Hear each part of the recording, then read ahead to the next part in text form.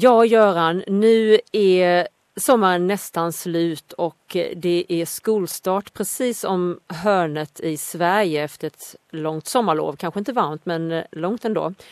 Ja, lärarbrist är något som vi har pratat om tidigare. Och hur ser det ut nu i skolstarten? Hur allvarligt är läget runt om landet vad det gäller lärarbrist?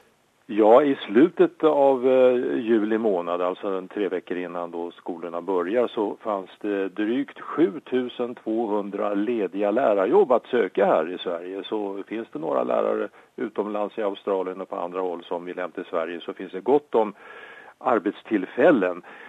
Och nu skiftar det också lite i landet här, tillgången på lärare.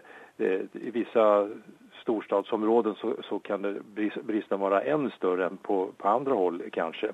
Men lärarbristen, den kommer ju att kvarstå under väldigt lång tid, och det är väl en sak som gör det hela väldigt allvarligt egentligen. Samtidigt så ökar ju då andelen grundskoleelever i det svenska skolsystemet kraftigt här åren framöver. Vi räknar ju med att vi ska få en fortsatt tillväxtökning av vår befolkning. Och kombinationen av att det är många lärare som kommer att gå i pension åren framöver, samt då att det redan idag är brist på lärare och att vi får fler grundskoleelever i Sverige, det gör ju att den här ekvationen är ganska så kinkig att lösa här framöver.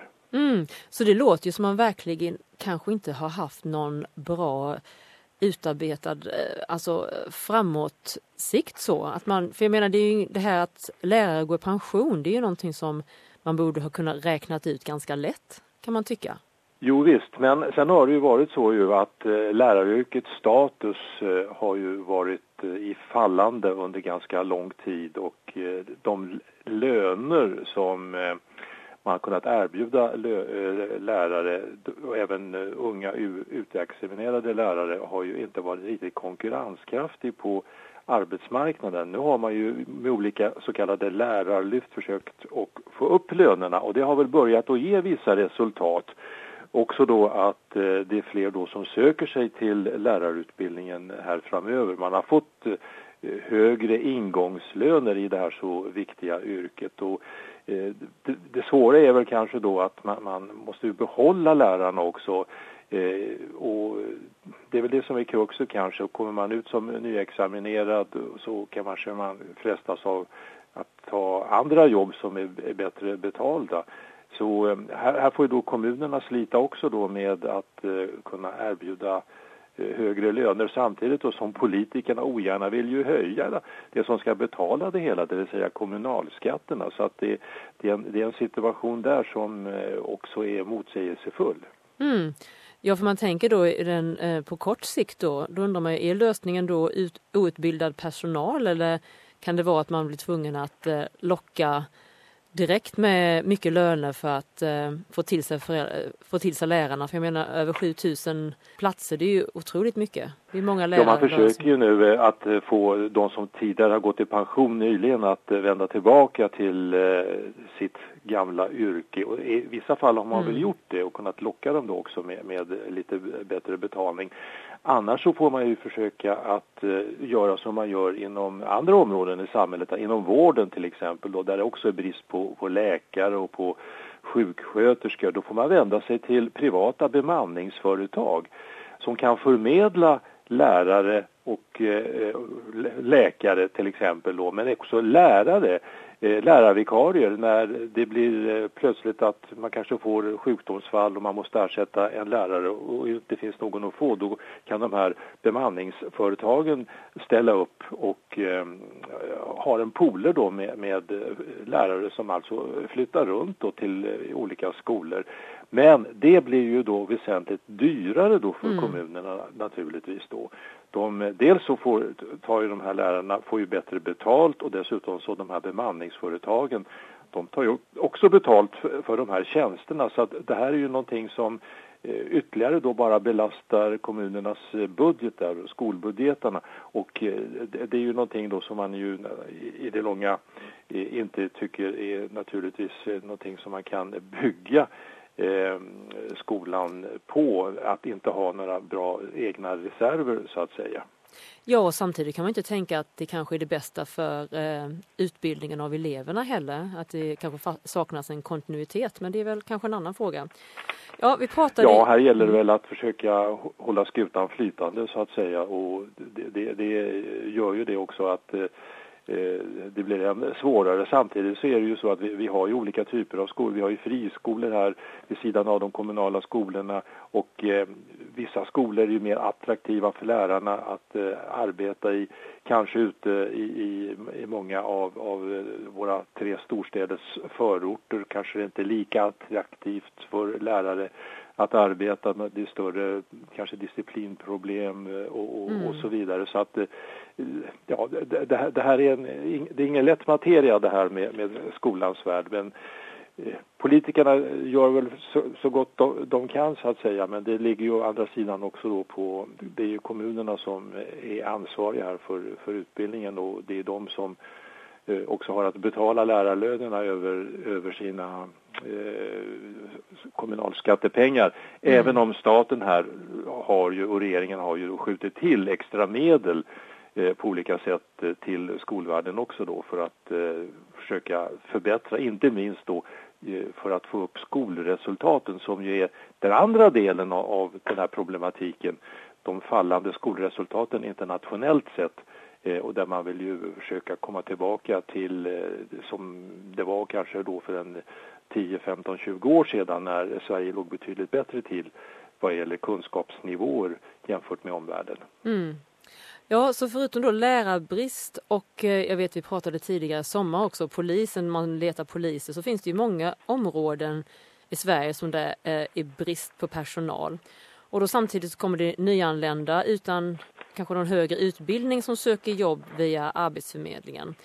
Och då har allianspartierna vill ju driva igenom ett förslag. Kan du berätta lite om vad det här är för något förslag? Ja, det är återigen ett förslag, kanske ett förslag i ny kappa så att säga. Då. Det handlar ju då om att göra det mer attraktivt för arbetsgivarna att anställa även icke-kvalificerad utbildad personal. Och det är ju framförallt så vänder man ju sig då till nyanlända, som man säger. Det kommer ju över 160 000 här 2015, och en hel del av dem är ju på väg ut nu för att ta sig ut på arbetsmarknaden, och många av dem har ju en bristfällig utbildning med sig, och det gäller också många inhemska, alltså i Sverige födda ungdomar som inte heller har lyckats särskilt bra i skolan, har svårt att hävda sig på en arbetsmarknad idag. Och här vill man då från alliansens sida ha en lag faktiskt, och det är ovanligt med lagar vad gäller arbetsmarknad i Sverige, för det här är ju någonting som regel är upp till parterna, det vill säga till fackföreningarna och till arbetsgivarna att göra upp om. Men här vill alliansen då, har väl på något sätt insett att det här funkar inte, det kommer inte några lösningar här även om man sitter och diskuterar parterna emellan. Så då vill man kunna genomföra en lag helt enkelt som med en anställningsform som går ut då på att om man går in och erbjuds ett arbete så ska man få 70% av rådande ingångslön, och det skulle innebära då att man skulle få en lön på ungefär 14 000 kronor i månaden, erbjudas det. Och en tredjedel av den här arbetstiden som man skulle då ägna på arbetsplatsen åt utbildning eller någon typ av introduktion, yrkesutbildning inom det område man arbetar på. Där menar man från alliansens sida, och det finns väl ett visst stöd också från Sverigedemokraterna här, och man har ju tillsammans en majoritet i riksdagen om man skulle försöka driva igenom det här i riksdagen. Det här skulle då öppna upp i alla fall då för många att komma in på arbetsmarknaden och kunna få in en fot och kanske lära sig och också försörja sig, och dessutom då kunna få erfarenhet och kunna visa vad man duger till. Och det skulle kanske då kunna lösa problemet för väldigt många här framöver att komma in på den tuffa svenska arbetsmarknaden. Men ifrån regeringens sida, från den socialdemokratiskt ledda regeringen och ifrån fackföreningarna, LO, ser man emot det här. Man menar att det här är ett ingrepp i handlingsfriheten. man ska kunna sköta det här som man har gjort tidigare. Men problemet, säger man från alliansens sida, det är ju det att parterna, fackföreningarna och arbetsgivarna inte kan komma överens om det hela. Arbetsgivarna är ju för den här typen av lösningar, medan facket är emot. Fackets främsta invändning är att skulle man göra så här så skulle det här sprida sig till andra delar av arbetsmarknaden också. Man skulle få lönedumpningar på andra områden med, och det vill man inte vara med om. Och är de oroliga för att det skulle utnyttjas, att man skulle anställa så att säga då billigare arbetskraft men sen aldrig höja lönerna utan bara anställa nya, att det inte blir en kontinuitet i anställningen? Nej, det skulle inte behöva vara, för att i det här förslaget ingår då att det skulle få pågå en sån här anställning då. Den skulle få pågå i högst 3 år. Sen skulle det vara slut så att säga, så det var inget system då som skulle permanentas för individens del. Och vidare så skulle ju arbetsgivarna slippa betala de här arbetsgivaravgifterna som man får betala annars. De är ju dryga 30% på lön så att säga, så det skulle bli väldigt billigt för arbetsgivarna att anställa den här icke-kvalificerade arbetskraften så att säga. Men det skulle vara kortsiktigt under 3 år. Under de här åren då så skulle man ju i så fall kunna etablera sig och få erfarenhet och kanske få ett fast arbete då också på det företag man har börjat på eller på något annat företag.